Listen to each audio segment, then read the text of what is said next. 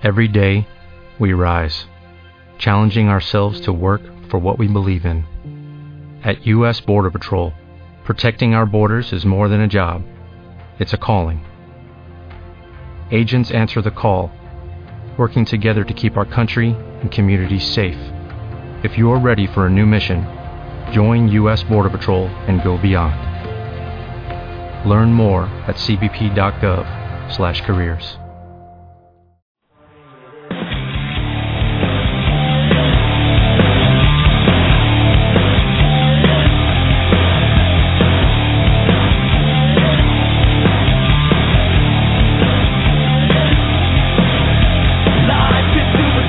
We've gotta be the body to rock it like we're never gonna see it again. We are exploding, the world is gonna know it. We'll rock it like you're never gonna see us again. Come on over. Come on over. Good evening, everyone. It is 6 p.m. and Pure Gold is live and on the air for this Wednesday night, June 6, 2012. Welcome once again to the show that covers everything and anything and tells it like it is. Boy, do we have a great show lined up for you folks, and I am juiced. My name is Joe Bacino, and my tag team partner and co-host is David Gomez. Sir, how are you? Doing wonderful, sir. Ready to get this show underway, as it were. I keep getting under wraps and under the road and all that other stuff mixed up. But, folks, as always, if you'd like to be a part of the show, make sure you give us a call, 714-364-4721. Once again, 714-364-4721. Check us out at puregoldpg.com. Of course, you can find our Twitter links, our Facebook links, and the wonderful YouTube that we haven't updated in I don't know how long. JB? Thanks, DG. On the program tonight, Mike Vaccaro of the New York Post joins us to talk about history in the making. That's right, the Mets have done it, a no-hitter, first time in history. We'll be talking to Mike Vaccaro about that and about the Mets so far this year. We'll also be talking to Kevin Canessa, who will be talking about the potential last game of the NHL season. Hopefully it's not for you Devil fans. And me and DG will break down the NBA Playoffs. What a ride it's been so far if you're a Celtic fan. Yes, sir, definitely. And, of course, if you're a Spurs fan or a Thunder fan or a Heat fan, it's been quite an NBA playoff, sir. It's actually unbelievable to think about the fact that, we're sitting while we're sitting. But, of course, sir, that cannot be the first thing we discuss. No, it can't. No way. No way. Absolutely no way. Folks, it's just amazing. As Joe mentioned, we are going to have Mike Vaccaro joining us this evening, and he should be calling in any minute. But, man, Joe, feels good to be a Mets fan.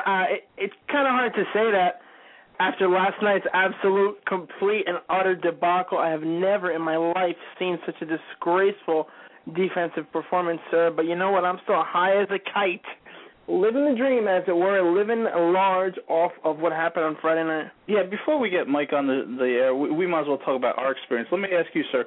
I know that I was watching the Celtic game Friday night, and I just, was checking my phone, checking Mets scores like I usually do, and it was about the fourth or fifth inning, and I saw zeros, and I always look for the zero in the no-hitter, and I was like, wow, Johan's pitching a pretty good game. And then it became the sixth, seventh, and that's when I started texting you. I was like, are you watching this? Are you watching this? It's potentially going to happen tonight. It's amazing that every game I'd always see people tweeting, it's not going to happen tonight or another game, et cetera, et cetera. But 8,020 games, so that was the magic number for the Mets. It would have been cool if it had happened in 8,000, but wow, I just tell you, sir, it's absolutely incredible the fact that, we're lifelong Mets fans, and we've suffered so much with this team. They've made us cry. They've made us laugh at embarrassment like they did last night. But what Johan Santan did, sir, he has pitched himself forever into Mets history, into Met lore. He is truly going to go down as an all-time Met, and that can never be taken away from him, sir. What he did, Tom Seaver couldn't do it. Twice he went into the ninth inning, sir. Two times. He was one strike away. He was two strikes away. But the franchise could not get it done. But, sir, Tom Terrific couldn't do it. David Cohn couldn't do it. Dwight Gooden couldn't do it. Ron Darling couldn't do it. John Matlack couldn't do it. Jerry Kuzman couldn't do it. But Johan, or should I say Nohan, got it done. Of course, as a matter of fact, folks, you can check out my little article that I wrote on it on our website, puregoldpg.com. I touched on this a little bit, sir, and I tell you, it sucks that I couldn't watch it. but I got to think it's pretty bad that I wasn't able to attend the game, because you did tell me, hey, I got some free tickets. You're interested? And I couldn't go, and I will forever kick myself. That also goes down in pure gold, in terms of reminiscing. I actually did have tickets for Friday night's game, and I passed them up because I wanted to watch my Celtics play. And, yes, they did win. What a loser. But I got to tell you, man, if I was there and you weren't, you would have kicked yourself from now till eternity. Well, I'm still going to kick myself from now until eternity, because I had the chance to be there. When you were texting me, and I was actually pretty busy, I was so upset. I mean, I was happy. I actually did believe, when you first texted me, I think it was the 7th inning or so, I truly did believe that the Mets would get the no-hitter, that Johan would get the job done, so I was excited about that. Normally, I'd be cautious, but I really had this feeling, and I was right, as usual. Johan he was stellar. He was superb. He was unbelievable. And, and I'm sure, again, we'll touch on this when Mike hops on, but if you look at the history of no-hitters, there's so many bum pitchers. A.J. Burnett, I'm looking at you. So many guys who have not lived up to this hype, so many guys who are not that great and have pitched no-hitters. There's really not a ton of all-time greats on that list, and Johan really did something rare, because I kind of figured either Neese would do it or R.A. Dickey or somebody like that, but not the Mets ace, sir. You know what's amazing? I had given up on the Mets ever getting a no-hitter like Howie Rose. I mean, you look at David Cone, you look at Dwight Gooden, too, and then just recently this year, a perfect game by, Phil Umber? Yes. And I knew that once Phil Umber threw a perfect game, I knew that the Mets had no shot of ever doing it, because a Phil Umber throws a perfect game, former Met, so I figured it would never happen again. Well, what's poetic indeed is the fact that Phil Umber was the centerpiece pretty much of the trade for Johan Santana, and it's amazing that in the same year they both throw a no-hitter. But folks, we'll continue with the no-hitter discussion in a minute, as we're joined right now by the one and only columnist for the New York Post, the incomparable Mr. Mike Vaccaro. And Mike, how are you doing this evening, sir? I'm doing good. How you doing? Doing good. Thank you again for coming on the show. Really appreciate it. Mike, we're here talking about it. Joe and I are discussing it before you hopped on, and how amazing was Friday night? Was that surreal or what? Yeah, it really was. One of the things I think I really enjoyed about that was that, I think Mets fans have a reputation for being a fan base always waiting for the other shoe to drop. I mean, we see it today. We've lost 2 games in a row, and people are saying to me all over Twitter, oh, my God, here it comes. And that's understandable given the way the last couple of years have gone, I guess. But you know what? The other night in the 9th inning at Citi Field, I really got the sense, and I can't even really put my finger why, but there seemed to be a real confidence among Mets fans that they were actually going to see what they wanted to see. I think part of it is because it was Santana and you had your faith in an A-plus player like that. But just the feeling of the night, I mean, it just really seemed like the atmosphere wasn't, oh, my gosh, what's going to happen next? It's, oh, my God, what's going to happen next? And there's a real difference there. I think that was kind of one of the neat things about being there. There really was almost an anticipation of something great as opposed to the kind of dread you get when you're just waiting for something bad to happen. So you were at the game, Mike?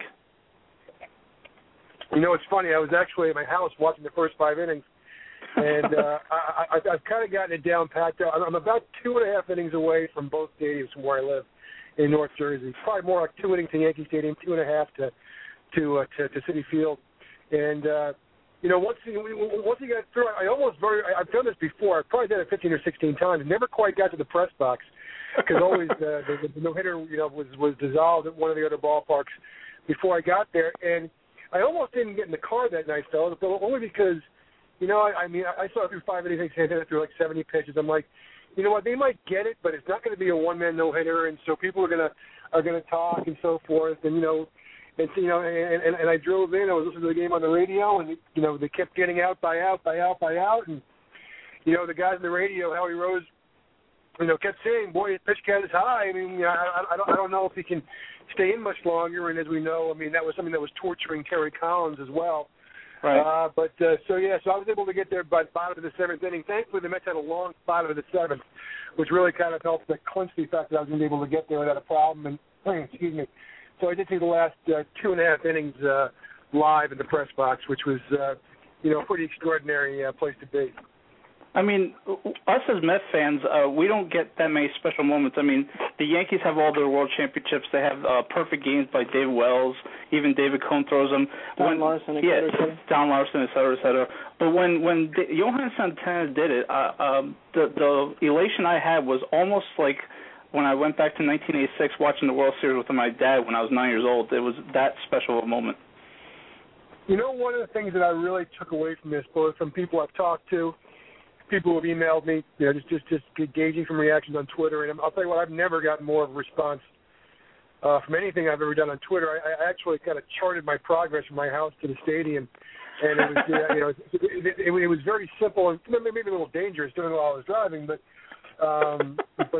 the response I got to that was amazing. And the thing that really struck me both that night and in the days that followed was just how emotional this was for a lot of people. A lot of people, you know, you hear all the stories about Red Sox fans ill-fatedly waking their kids in the 9th inning or the 10th inning in 1986 and waking their kids up because they wanted them to see the Red Sox win a World Series. And then, of course, we know what happened after that. I really got a sense that a lot of people, you know, several people emailed me to tell me that they made sure their kids, you know, watched the game with them because it meant something to them, because they would have wanted to have seen it with their late father, their late mother, their brother who was out of town.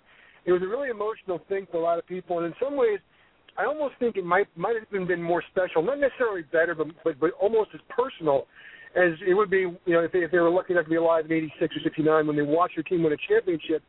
Because even as unexpected as say 1969 was, and even as out of the blue as their comeback in '86 was, it is the World Series, so you kind of are in a mindset to, in some way, be prepared to experience winning. This is something that probably as late as the 7th inning, people figured they weren't going to see. Then all of a sudden they're sitting there 2 outs in the 9th inning with the opportunity to see the first no-hitter in 50 years of Mets history. It really was an amazing moment to really, you know, chronicle for me, but then also later on to hear how other people responded to it. Well, I mean, you know, I'm in my early 30s, as is Joe. You know, my dad is 60-plus. He's been a Mets fan since their inception, and I know he suffered greatly. He told me about 1969, how he made a ton of money because everybody expected the Orioles to win, and, of course, 1986, like you just discussed. But to me, this has got to be the biggest regular season game that I can think of, simply because of the historical aspect of it, simply because of the fact that the Mets waited so long to have it done, simply because they played so many games. And like I mentioned before you came on the air, a lot of great pitchers don't get no-hitters. It's usually some of the lesser guys who have a good day. But the fact that Johan did it, the fact that he's coming off surgery, the fact that it is the first time in over 50 years of Mets baseball, it's just it's a moment that'll live forever, and there's no ifs, ands, or buts about it. That it definitely feels good to be a Mets fan. I tell you, if this is the one miraculous moment that we get this year, I'd be happy. Of course, I want them to continue forward and win whatnot, but I mean that game, the whole idea of it just blew me away. I must have rewound the last pitch about 15 different times, Mike. I got to tell you, it's amazing, and you know what? I will say that the residue of that game is very apparent, because I can promise you, last week, last month, any of the last couple of years, if they would have lost the game like they lost last night, there would have been a communal suicide prevention plan on Twitter, and people, you know, I just know my regular emails and so forth.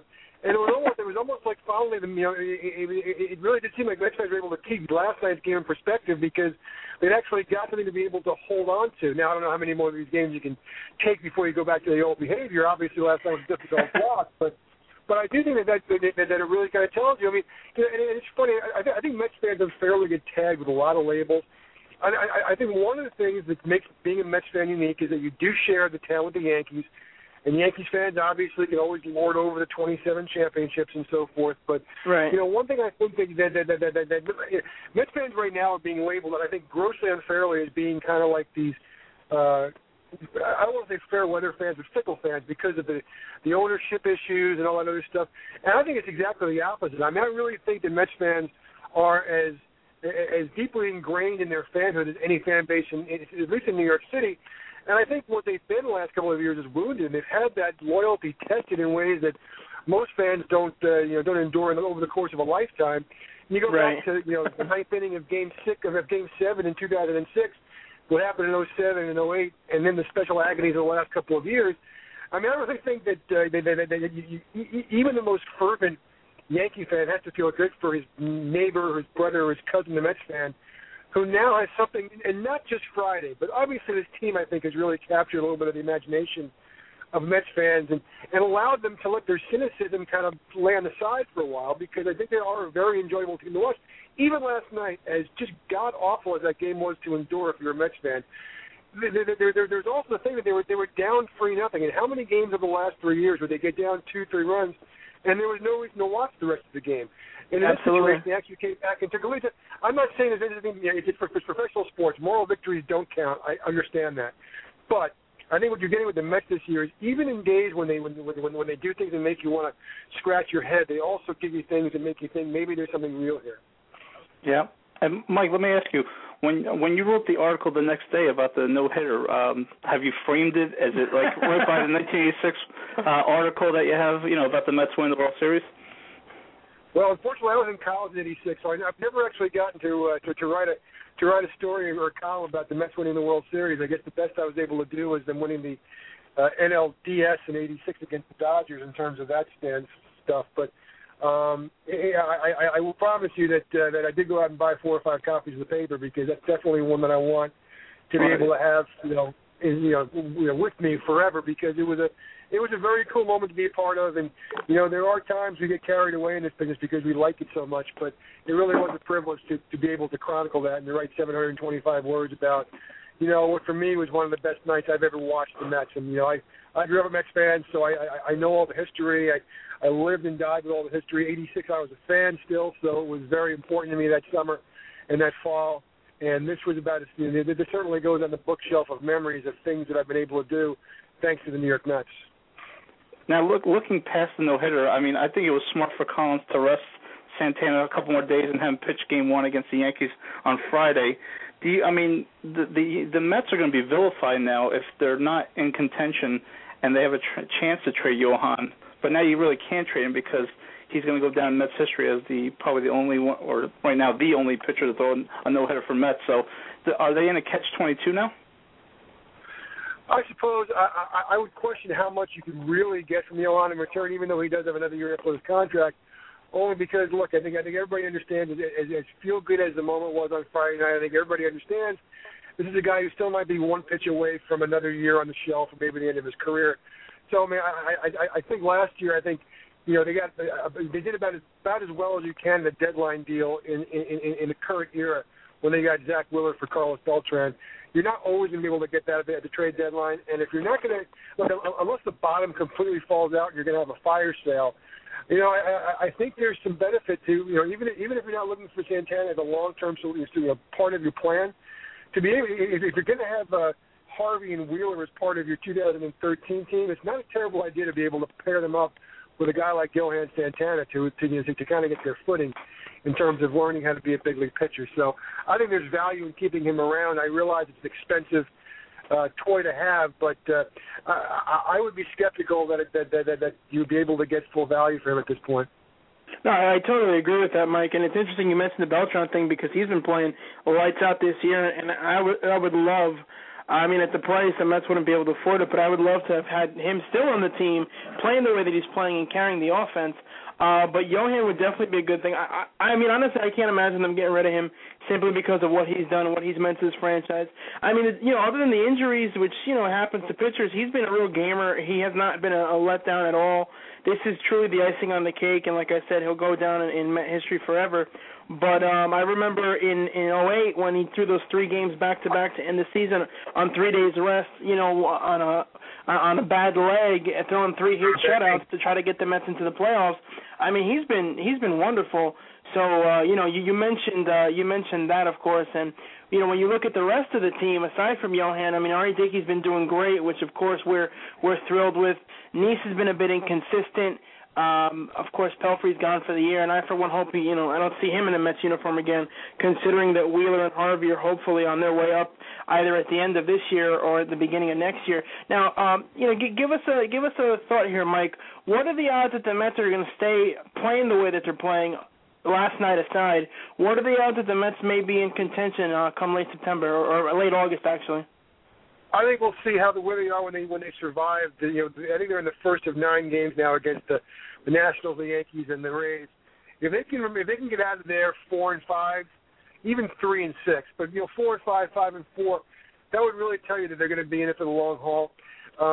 This team reminds me in certain ways of 2 other teams, and I know that these are never precise, but on one level they very much remind me of the 2000 team that really went to the World Series based on the strength of one superstar, Mike Piazza, and some really good pitching and some really good role players who came to play every day and were grinders and played very hard for their manager. This team reminds me a lot of that team. And in some ways, if you want to try and liken it to 69, look, nothing is going to compare to 69 because this came from out of nowhere. And no New York team ever again is going to be able to be those cuddly little bunch of underachievers just because of where we live. Right, when you think about what that team did, I mean, they were a team that was galvanized behind a positive players manager, Gil Hodges, Terry Collins. They exceeded expectations, allowed them kind of to sneak up on people. They were benefited. 69 was benefited by a St. Louis team that was a perennial winner, and they were kind of down. It looked like the Phillies were down.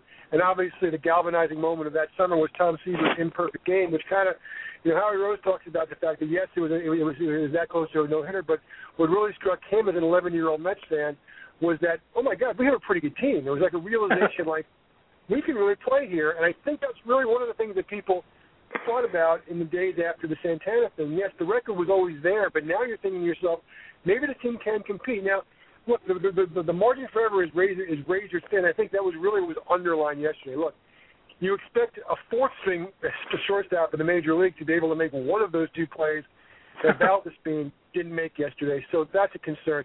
And it did kind of underline the fact that they were on a 25-man roster, there's probably 23 major league players if you combine everybody. I think we saw the pitcher last night also as a guy who's probably not quite ready. But you know what? There was something about success in baseball, and if they can maintain this going through until July. Look, they had in 1 month of the books there were 3 games over 500. 2 months of the books I think there were 5 games over 500. It's the kind of thing where success really breeds success. If by the All-Star game this is the team that's 10, 11, 12 games over 500, I think it's a team that can maintain at least a place near the wild card. I think that's what you want to be. I mean, the old cliche that Fred Wilpon came up with a couple of years ago is meaningful September games. I really think that's a legitimate goal for this team to pursue this year. And why not? Look, I mean, the Braves have already suffered an 8-game losing streak. The Phillies are a game under 500 right now. The Marlins are hot right now, but they became hot after being unbelievably cold. And look, the Nationals do look like the cream of the division, but I think the one thing to take away from last night is there's not a lot of difference between the Mets and the Nationals. I mean, I really believe that. And if that's the standard bearer of the division, why can't they stay in the race? That's a good point, Mike, and I'm looking at the standings here. The Mets are doing exactly what you want to do. They're winning games at home. They're 7 over at home, and they're only 1 under on the road, which is you want to be hovering around 500. And the scary thing is, I know that, a couple of weeks back with the Phillies, they got 2 games pretty much gift wrapped to them, then they went and they gave back the same thing to the Marlins the following, series. But the truth is that the Mets could easily be about 10 or 11 games over 500 if you win last night, if you make a couple of plays here or there, a couple of outs. And, they're playing so well, but I think there's such a great buzz around this team that you got to be thrilled. Now the concern, however, of course, the bullpen has been, bad. There's no other way around it. The bullpen is just not that good. And then, of course, you have Mr. Ike Davis, Valley Fever himself, at first base. Give us your thoughts on those 2 things. Well, the bullpen is the one thing that really kind of makes you take pause about the Mets. That's the thing. I mean, I had this conversation with somebody not long ago, and they were talking, well, they're 7, 8 games over 500, but they've been almost perfect. I would argue they haven't. I mean, any Mets fan right now, off the top of your head, can rattle off 5 games that stick in your craw. 2 games in Florida, the game against the Phillies last week, last night's game, earlier in the year, games that with a professional bullpen, you're going to win those games. So they've done this in spite of handing games away, in my opinion. Ike Davis is a really difficult choice. Until last night, I would have told you that, all right, so Ike's not hitting very well, but at least he's going to give you a consistent glove. But I can now give you 3 games that he's cost the Mets with his glove. You could argue last night by not turning the double play, he cost you a game. Definitely. He cost you a game against the Diamondbacks by making a costly error that cost Bobby Parnell in April. There was another game that I believe in the Florida game, the first Marlins game they blew, was partly on him for not fielding the ball. These are, if he's not going to play defense, then you really have to wonder why he's at the major league level. I think we all saw last year, even more than his rookie year, that he's a guy who really can hit the ball when he gets into a groove. But we're talking about 2 months ago where he hasn't gotten into a groove, and you know what? This is a team that so often goes through lulls where they struggle to score runs. It's just hard to have that big hole in the lineup. And look, when Jason Bay comes back, you're going to start looking for reasons to play to play Scott Hairston. You're going to look for reasons to keep Nieuwenhuis's bat in the lineup and Duda's bat in the lineup. And Duda can't play first base. Hairston can't play first base. If we're still talking about $1.70 at the end of the American League games where you can use DHs and get other guys in the lineup, and you're still looking at Ike Davis at $1.80, $1.90 or whatnot, I think that at that point they're going to say, you know what, this isn't an internship. This is a team that's trying to win some games. And the one thing you absolutely have to credit Sandy Alderson's regime, and Terry Collins is a part of that. If you don't perform here, you're not going to stay here. And we've seen it time and again over the last couple of years. Pitchers get released or DFA'd the next day when they haven't performed. There is an accountability here, and it's got to extend to a guy like Ike Davis, even if he's a part of the foundation for the next couple of years. He has to perform, and I think he understands that. But understanding it and actually doing something about it are two different things. We've seen a lot of starts and stops from him. He's got to start being a guy that they can rely on as being a guy who's not just going to strike out 2 and 3 times a game, because it's just not – they can't afford to carry that kind of a bat all year. Well, you hit on it, Mike. You said that Collins doesn't want to keep people on the team that doesn't perform. Let me ask you this. I know that's a money situation, but if a guy like Jason Bay comes back, or wherever the hell he's been, hurt and now he's sick, he comes back and doesn't perform, I mean, does a team like the Mets, even in their financial situation, bite the bullet and release him? Because I think he's probably going to go down as the worst free agent signing ever in Mets history. Well, I guess you're not going to include Alvaro Perez because he was their own free agent, but I think he was right. But here's the thing about Bay, guys. I think part of the way that we judge Jason Bay is based on what was expected of him and what he was before he was the Red Sox and the Pirates. And look, making what he's making, there's no other way to describe it as being a bust. You don't want a 240 hitter for that. I will say this, though, that even more as much as about anybody else, he's a guy whose approach to the game mirrors the manager's. I mean, he plays hard every game. His injuries have all been a product of playing hard, running into a fence in Dodger Stadium, diving after a ball at Citi Field. I mean, he runs every ball out. It eats at him when he goes in these slumps. I think that's a good guy to have around. Again, in the same way that we're talking about Ike Davis, there comes a point where you have to make a delineation point between that and what the production is. I would argue that his production isn't certainly not as abysmal as Ike Davis is. He's also a guy that, I do think having him around, he's a winning player. He showed that in Boston. I mean, he's a guy who really kind of helped them with the Red Sox for 2 years as being a winning player. And even though he hasn't really shown a lot of positive production with the Mets, I do believe that there's still a positive and winning player in there. And I think that's I think because he plays hard every day, eventually that will come to the surface. Now, we're going on 3 years and we haven't seen it yet. Maybe it's just not there. Maybe if it was there, it's gone. But I do think they're going to give him a little bit of time. I mean, yes, his salary's got something to do with it. I think he's got a real presence in the clubhouse. I think his teammates like him. And I think the fact that he plays the game the way Terry Collins wants the game played, I think gives him. And plus, look, we don't know how the Mets have done against left-handers this year, and a lot of that failure has been with Bay not around. I love Kirk Nieuwenhuis as a player. I think that you really got to maximize his performance if you minimize his exposure to left-handed pitching. Same thing with Duda. Same thing with Ike. And I think what Bay does as much as anything is gives him a fighting chance against lefties. Now, you mentioned Bay, of course, and folks, we are here talking to Mike Vaccaro of the New York Post, the one and only. There was obviously Mike Baxter got hurt on that play in left field. I kind of wonder if Jason is a player who hustles. There's no doubt about that. I'm still baffled by his lack of production, considering how well he did in Boston, and that's a hotbed just like it is here. But I think Jason probably would have made that play, probably have been injured for the rest of the year, and then the Mets fans, he would have been able to go on a high note, saving the no-hitter for Johan. But, Mike, final question for me. when you look at this team and you look at the All-Star break, of course, if the Mets are still in it, like we mentioned, do you think there's anybody out there, or maybe that's too broad of a question, but where do you think Sandy Alderson is going to be looking at, and what type of deals he's looking to make? Are the Mets going to be buyers or sellers come the 31st? If they're still legitimately in the race, I think they will be limited buyers. And what I say by limited buyers is they'll take a look at the secondary market, see if there is the odd left-handed relief pitcher who can help them, the low-priced, low-profile addition.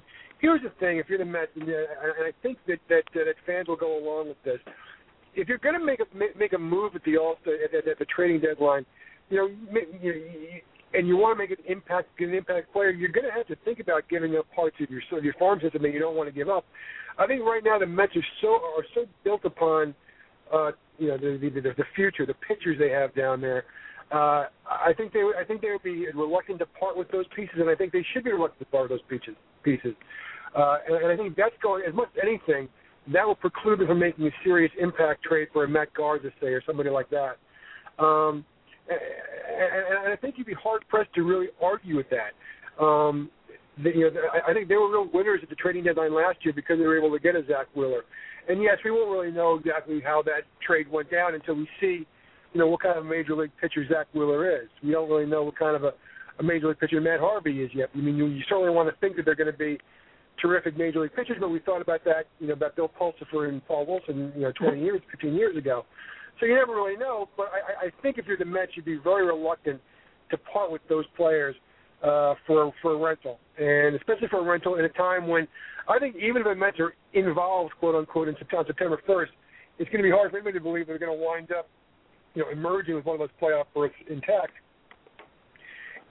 I could be wrong. I would think that's what would guide their thinking. They don't want to ransom the future for a 1 in 4 chance that they're going to be able to make some noise this October. Right. Now, Mike, final question for me.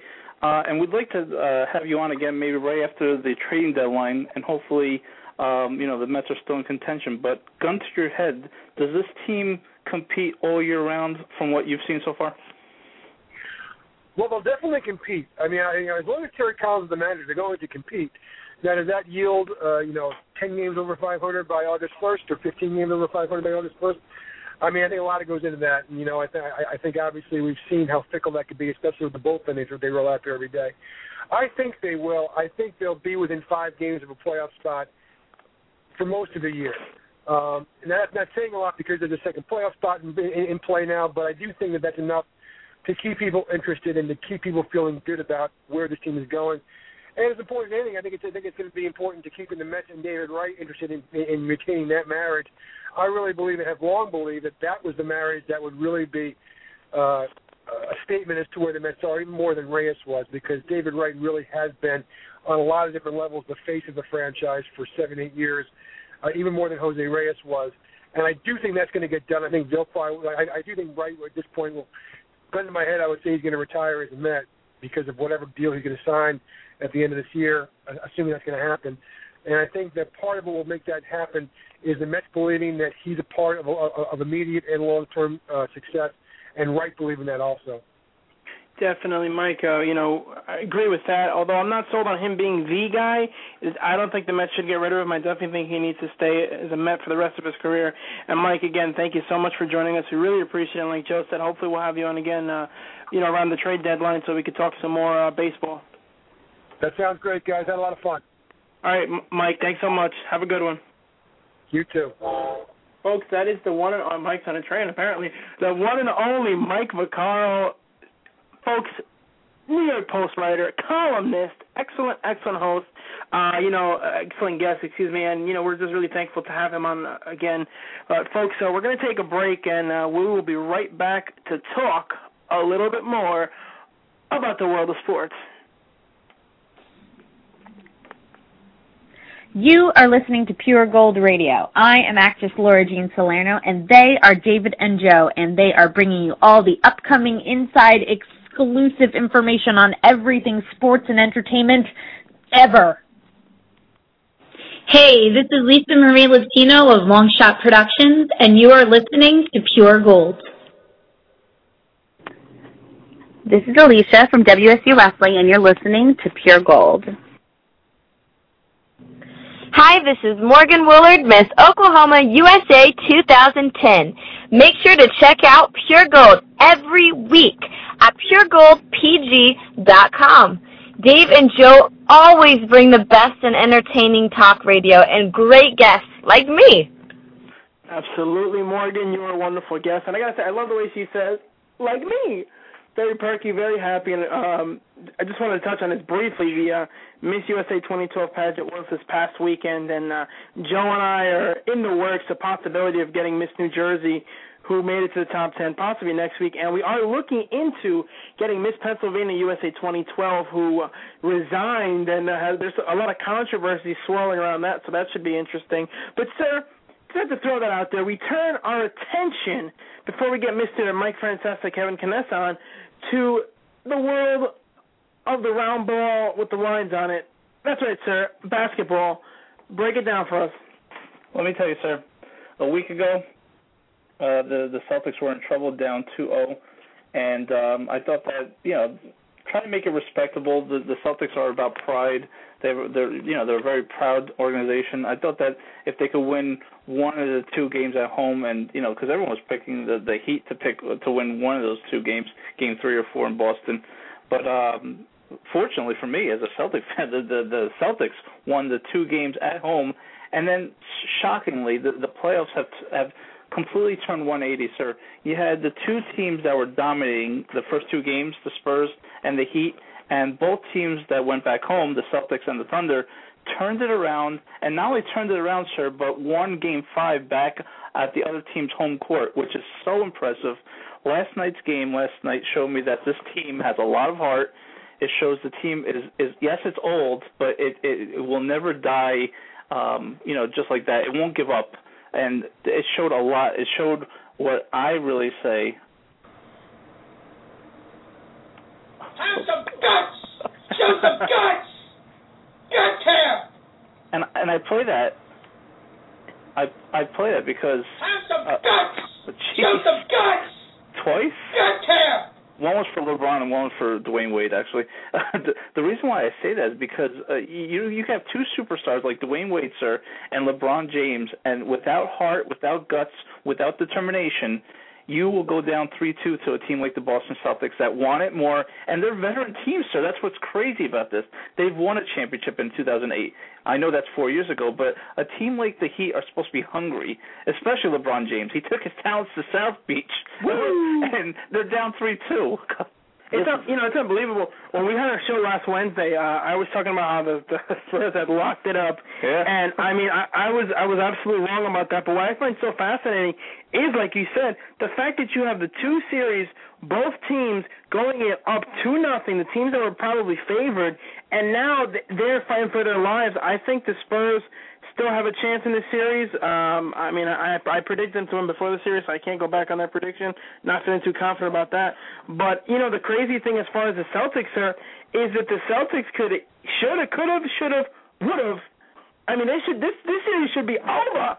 Like your career, Joe. This series should be over. Like LeBron James and his talents in South Beach, sir. The only thing they are hungry for is some pizza or maybe a Cuban sandwich because there's a lot of Hispanics down there. The Heat suck. Their fans suck. They make me sick. They make me want to throw up. But, sir, I am thrilled. I'm rooting for your team. I hope the Celtics do it. I don't think they'll win it all, but you know what? Hell, I've been wrong before. As proven many times.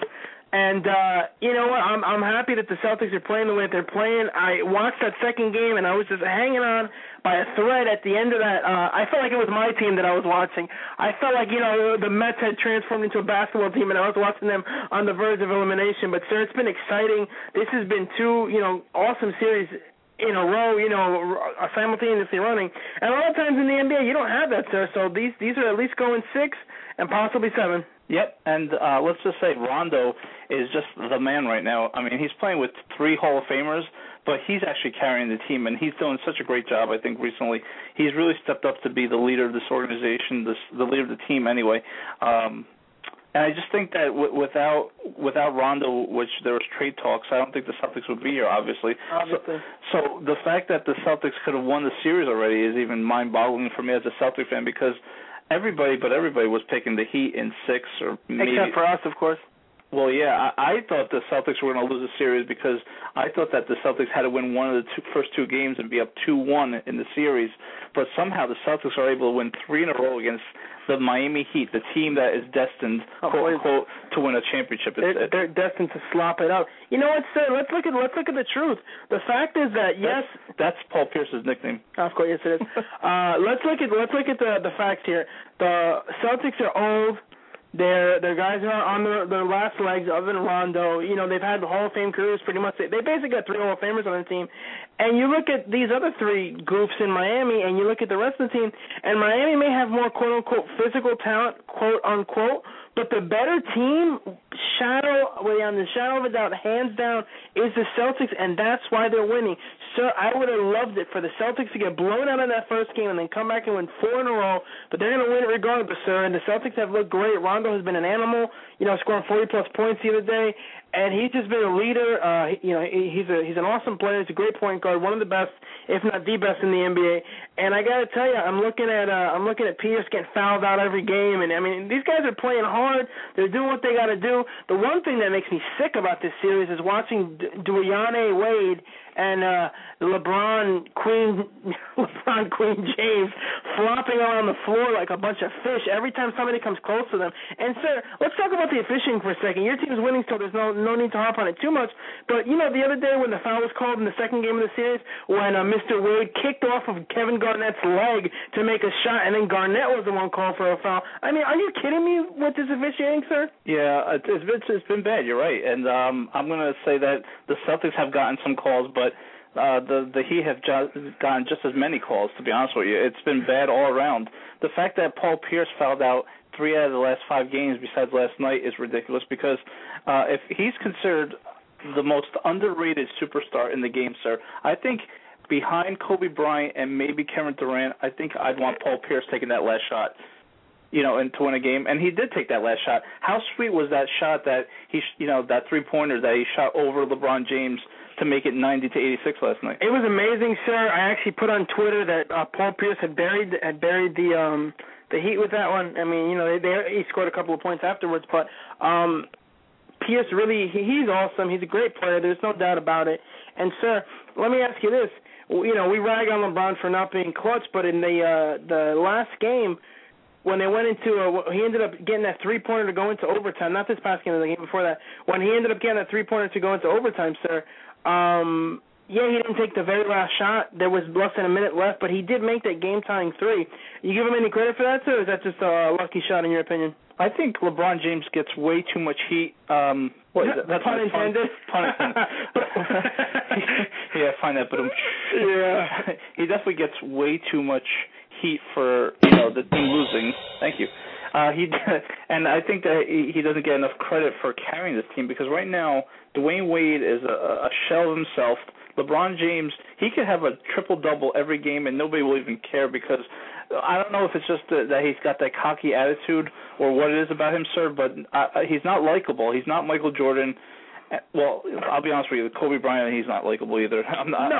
Kobe's not because Kobe is not likable, but everybody respects Kobe because Kobe has heart, and he has guts, he has talent. He's not as physically talented per se as LeBron is. LeBron is one of the most physically talented guys that he's a monster, but he just does not have that heart to win. And I think that Rick Riley wrote an article on ESPN today about it, talking about how we hate him pretty much because of what he did, the whole Take My Town South Beach, and that's a joke, and that was a disgrace and an embarrassment. But I think we pretty much hang our hats on that because what? Other than that, I mean, he doesn't really talk a lot. He doesn't sit there and talk garbage. I mean, he's played pretty consistently. He just is not clutch in the sense that is not in any way, shape, or form the guy that you want to take your last shot in a game, and he should be because of what he's getting paid, sir. Yep. And I know, you agree with me, but there are teams, there are people that like other teams.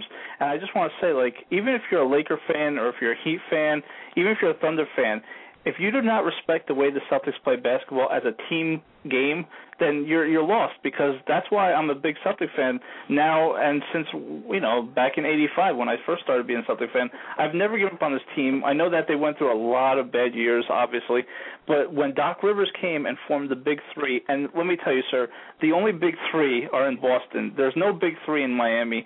They don't play as a team, and the fact that this team still has it, one last run in them, is just amazing 4 years later. The one thing I also want to say, too, is Kevin Garnett in 2009 hurt his knee. Celtics were going to actually repeat that year because they were that damn good. They were going to take the title again, but Kevin Garnett hurt his knee, and they lost in the Eastern Conference Finals, Game 7 to the Orlando Magic, and then the Orlando Magic just got killed by the Lakers. But we could have been looking at a Celtic dynasty for the last 4 years, like winning 3 out of the last 4 years, if it wasn't for the fact that Kevin Garnett hurt his knee, and then the Lakers won a couple titles themselves. It's just amazing the way they play, sir. You have to respect the way they play basketball. No, you're absolutely right. Joe in Wallington. What's up, Joe? And the reason that I play these clips, sir, is for one simple reason. You have a show on the internet? Because when you spoke to Mike, when you were on his airwaves promoting this wonderful program that we have, you were talking to him about that. You were talking about the Big Three. And, sir, you got to respect them. As again, other than Ronaldo, they're up there in age. And the Celtics are a team, you may hate. I have a coworker who hates everything Boston because he's a Yankee fan, but even he's rooting for the Celtics, and he wants them to win. That's saying a lot because he detests New England. He's a Giants fan, and he hates the Patriots, and the Red Sox. Go figure. But you got to respect this team, and you got to respect their ability because they're just a winning franchise. Yeah, they've only got the one title in the last, several years, but, sir, you got to respect what they're doing right now, and even if they don't win it all, I mean, this is a hell of a run for the Celtics, and if they're going to go out, this is just as close to going out on top as you can get. I think tomorrow night, the Celtics going back to Boston, they're going to have that confidence, especially when they go back home. They're a tough team to close out at home, and it's not a closeout game for the Boston Celtics, but I think that the Boston Celtics... Oh, it will be, sir. It'll be a closeout game. They have the killer instinct to close out the Miami Heat, and I think they will tomorrow night. Do you think that... I think I'm going to sweat out a close 1 to 2 point game, though. Do you think that's going to be that close, or do you think the Celtics just blow them out? I think odds are... I'm going to say blowout, but I think odds are it will be close because other than that first game, every single game has been down to the wire, so close. I mean, sir, this is why you like basketball. This is why you're a basketball fan for this series because it's so exciting. It's just. I'm telling you, by the edge of your seat, you're sitting there. I'm not even a Celtics fan. I'm not a Heat fan, and I'm sitting there sweating bullets watching these guys play and just watching amazing basketball and dominating performances. And it's amazing, and I love it. Right. I absolutely love it, and I think that the Celtics will win it. I think they'll win by about 10 points or so. But gun to my head, I'd probably have to say that it's going to be close because every game other than Game 1 has been so close. If the Heat go down the way they go down by losing 4 straight to the Boston Celtics, a team that's quote-unquote over the hill and tired and whatever you want, other metaphors you want to use for them, does this cost Eric Spoelstra his job? I don't know. That's another thing that Rick Riley said, and let me just touch on this real quick, is that LeBron is not Dwight Howard. He didn't say Dwight Howard, but he's insinuating he's not getting coaches fired. He's not forcing coaches out of the game, as it were. I don't think Spoelstra gets fired. I think they probably give him another year. But, I mean, if you can't win with Chris Bosh, LeBron James, I mean, Bosh hasn't been playing other than last night, Chris Bosh, LeBron James, and Dwayne Wade, then you know what? It's a mixture of your talent. I don't see what is the coach going to do. The coach is going to tell these guys who play basketball, the guy doesn't even play the game. You're going to sit there and tell me that he's going to have these amazing strategies that these guys who have been playing ball since they were little kids, since they were in diapers, they can't figure it out. I think coaches are overrated, sir. No more so than in baseball. I believe you just need guys to manage the talent. But man, I tell you, if they can't win with this arrangement, then they've got a serious problem on their hands. And let me ask you this: since you were big on the Spurs about a week ago, and boy, has the tide has turned about that. What do you think's going to happen tonight with the Spurs and Thunder? Oh, geez, I think the odds are that the Thunder's going to come and they're going to end up sweeping the last 4 games simply because they are at home, if I'm not mistaken. They are. And it's going to be tough for the Spurs to win. But, sir, I know the Thunder with Kevin Durant, they're a great team. But, man, how do you win 20 games in a row and then just go and cough up 4 games and just blow chunks? I think the Spurs got to win. They've got to give it their all, but odds are, if you put a gun to my head, that they're not going to win. They're not going to make it out of this series, but I'm thinking they're going to win it all. Yeah, I'm agreeing with you because I think when you go back to Oklahoma, to a team that's really young and hungry, and I'm not saying the Spurs aren't hungry, but I just think that the Oklahoma closes it out with the momentum that they have right now. They ride into the finals, and if the Celtics get there, I don't think it's a foregone conclusion that the Thunder actually win the title over the Celtics. I think you got to give the Celtics a little bit more credit, sir, and say that it's almost a 50-50. It's interesting because when you look at the situation, what you have with the Thunder and the Spurs is the opposite of what you have with the Celtics and the Heat. With the Celtics, you have the older, more experienced team, beating the quote-unquote young, hungry team, and with all this talent in the world, and they're probably more physically talented, again, in name alone than the Thunder, but the Thunder are winning, and they are young and hungry, so they're probably going to get the job done, sir. You know what? We're going to have to shift gears here for a second because we are joined right now, as we close out the show, by the incomparable, the one... And we out of your home. Shit. Yes, Mr. Kevin Canessa joining us this evening for probably the last time, since the Devils are about to send him home a sad, crying sack of you-know-what. Sir, let me ask you, are you on the verge of tears? What's going on here? What is it like in the Canessa home right now? I heard the police are looking for you, so please share with us on that, sir. I am on at the point where I'm resolved that it's going to happen. I'm resolved it's going to happen tonight, and I'm going to be watching the premiere of Royal Pains tonight and not the Devils game. So Dr. Hank, show you that's how resolved I am. That I'm ready for the nonsense of the Hamptons over a hockey game tonight for the first time since October. So, well, Kev, it's interesting that you bring up, of course, USA because they have some wonderful programming there. But as a Devils fan, though, let me ask you: this last 12-year run, if they go out tonight, it is what it is. But are you proud of this team for making it this far? Are you upset that they couldn't get the job done, or is it just the Kings are just that damn good that nothing was going to stand in their way? All right, you've just asked me two hockey questions. Is this whole 2012 nonsense is really going to happen since you've asked all these questions? I passed him the question. Shut up. Joe, you must have fed him these questions. Definitely. No, serious, he's feeding something. Well, here's the thing. I wrote about this on my blog last night, and you have to be. You can be proud of this team, but you can't be satisfied with this. I even wrote this. That if you ask Lou Lamoriello, are you proud of your team? He'd say that he's proud of the team, but he's not satisfied. Like, this is not acceptable. Nothing but a championship is acceptable in Lou's mind, which is why he's the greatest GM in sports. So I look at this season as an amazingly fun team. In fact, I would even go as far to say that this was probably the most enjoyable Devils team in my lifetime. Like, they're just a fun group of guys to root for. With that said, when all is said and done, even though they didn't make the playoffs last year, even though they beat the Rangers and the Flyers in consecutive rounds, this is a failure of a season. You can't. You have to win the championship when you get there. But the Kings, like you said, you ask if the Kings are just too damn good, and the answer is yes. I mean, this team is everything that everybody wrote about that I was dismissing and laughing at, thinking, okay, eventually they'll get their due when they finally meet an Eastern Conference team, but. I mean, come on. The Devils have one goal seriously in this whole series. The other one was off a King player's chest. So that'll tell you how good this team is.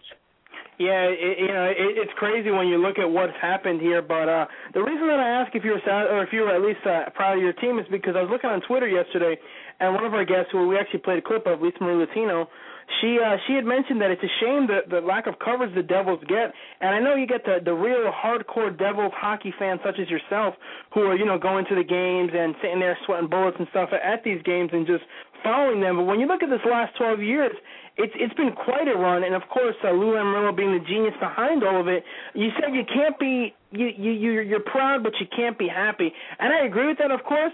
But when you look at the slop fest that we've had in Citi Field, and of course in Shea Stadium, minus Johan and his no-hitter, of failed expectations and hopes, I mean, you got to look at this franchise and at least think they've done a damn good job this last decade plus.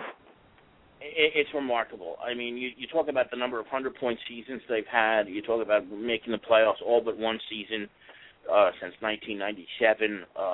the things that they do in the regular season have been quite remarkable. But it all comes down to winning a championship. This is why I love Lou so much, where he'll tell.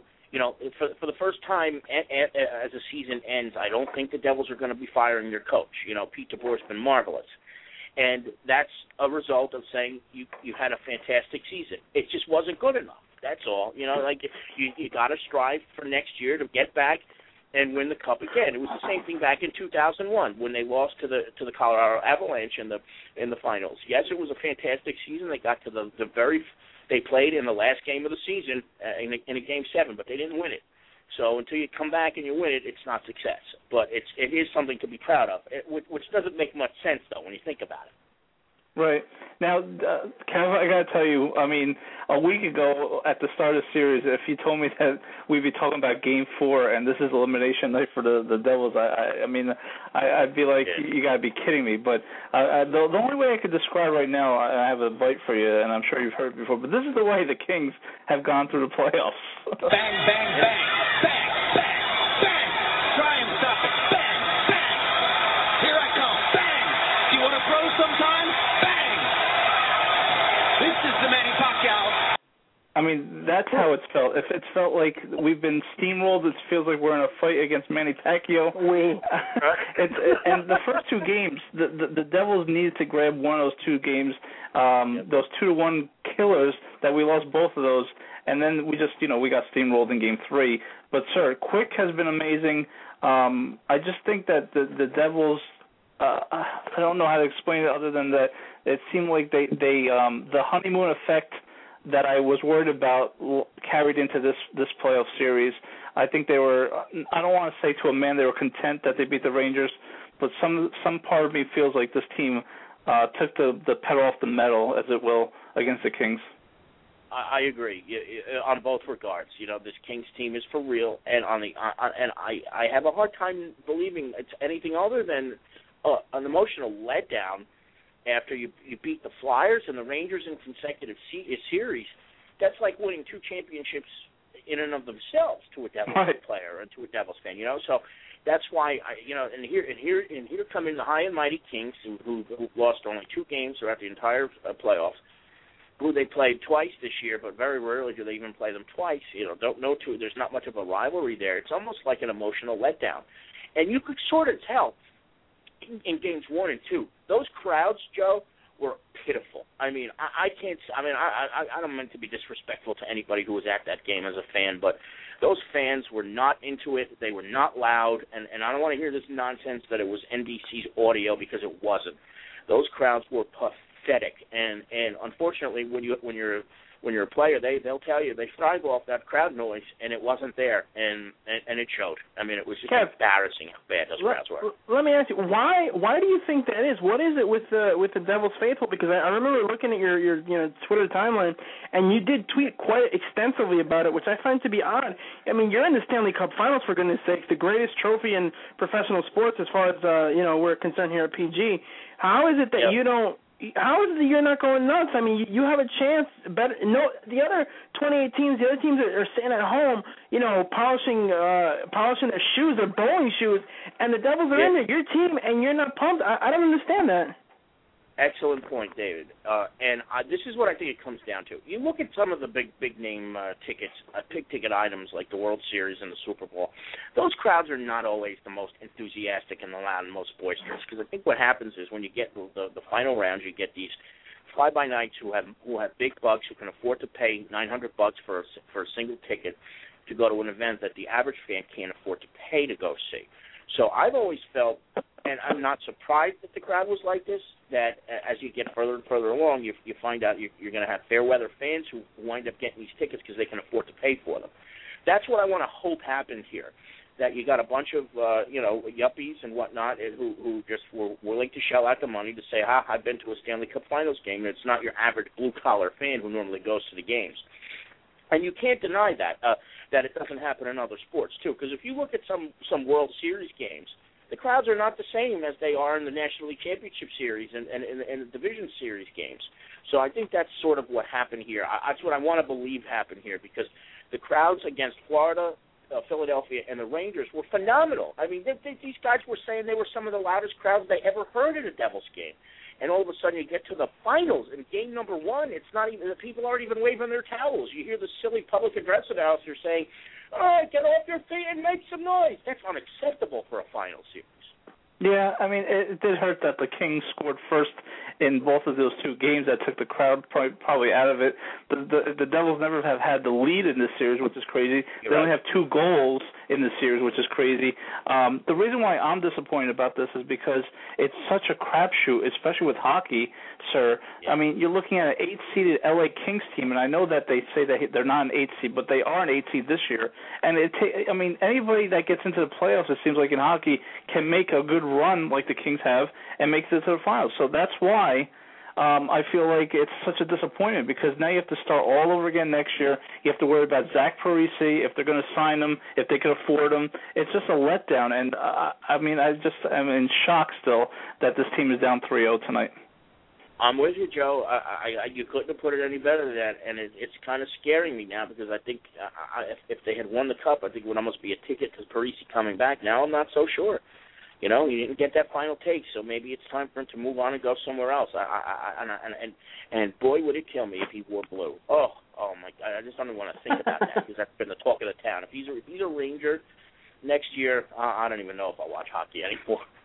Yeah, I'm going to take it one game. I mean, I'm going to do Boomer's approach tonight, and I'm still going to be optimistic about the Devils. I think that there is a little bit of pressure on the Kings to finish this job tonight, because one shift, one period, one game, I think that if the Devils somehow could crack a chink in the armor of the LA Kings and somehow win this game, they're going to go back home. I think they're going to be rejuvenated. They could win that game, and all bets are off on Game 6. I just wanted to get to Game 6 at this point, but I think that make a small chink, score that first goal, get the confidence going. Let the Devils know, let the LA Kings know that you're not going to go down without a fight. Do not just roll over and let this team sweep you.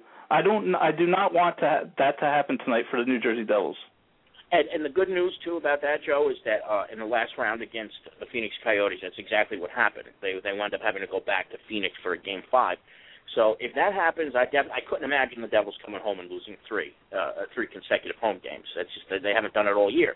So you're right. If they just find a way, take it, like you said, one goal at a time, one period at a time, and then stranger things have happened. It just happened 2 years ago with the Flyers and the Bruins. So it's not like it's completely impossible, just not 100% probable, that's all.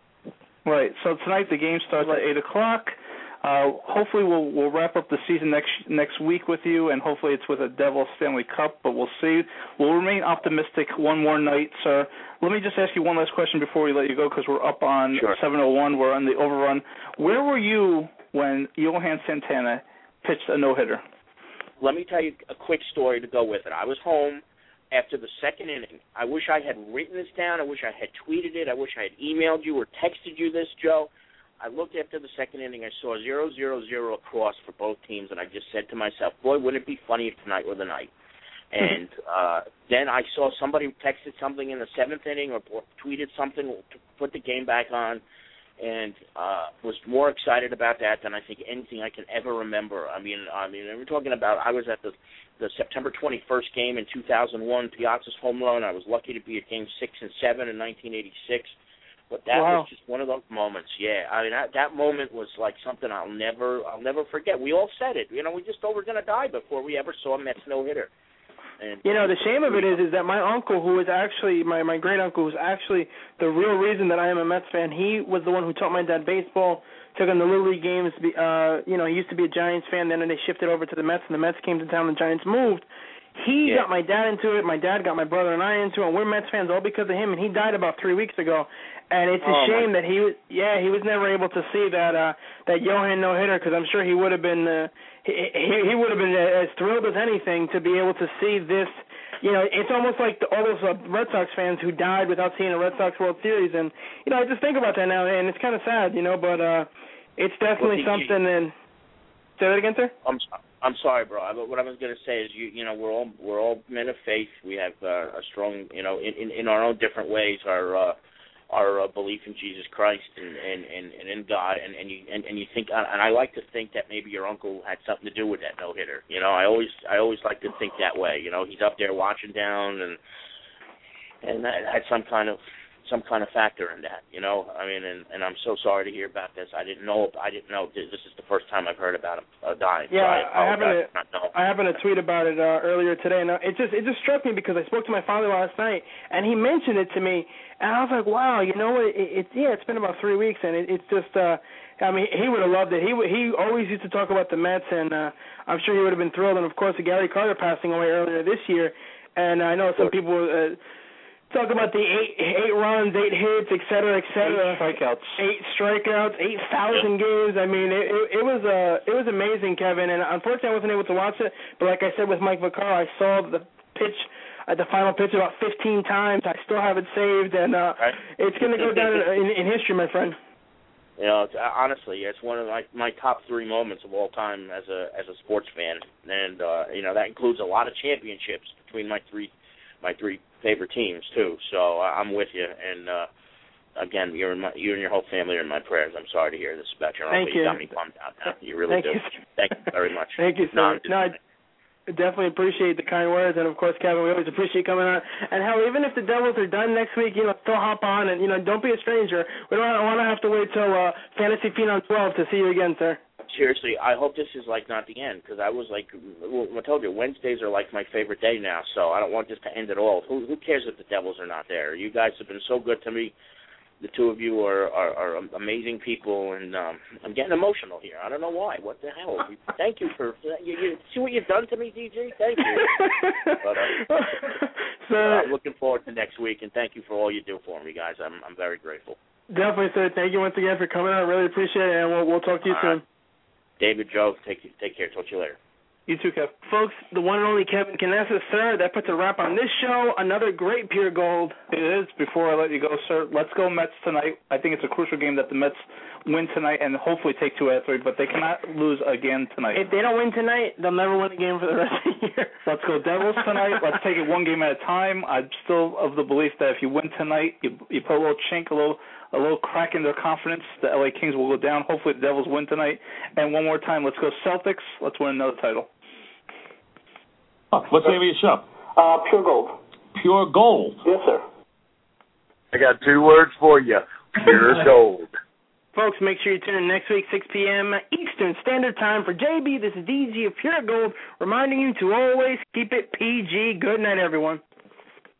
Hey guys, it is Ryan. I'm not sure if you know this about me, but I'm a bit of a fun fanatic when I can. I like to work, but I like fun too. It's a thing. And now the truth is out there. I can tell you about my favorite place to have fun. Chumba Casino. They have hundreds of social casino style games to choose from with new games released each week. You can play for free anytime, anywhere. And each day brings a new chance to collect daily bonuses. So join me in the fun. Sign up now at ChumbaCasino.com. No purchase necessary. VGW. Void where prohibited by law. See terms and conditions. 18+. Hey guys, it is Ryan. I'm not sure if you know this about me, but I'm a bit of a fun fanatic when I can. I like to work, but I like fun too. It's a thing. And now the truth is out there. I can tell you about my favorite place to have fun. Chumba Casino. They have hundreds of social casino style games to choose from with new games released each week. You can play for free anytime, anywhere, and each day brings a new chance to collect daily bonuses. So join me in the fun. Sign up now at ChumbaCasino.com. No purchase necessary. VGW. Void where prohibited by law. See terms and conditions. 18+.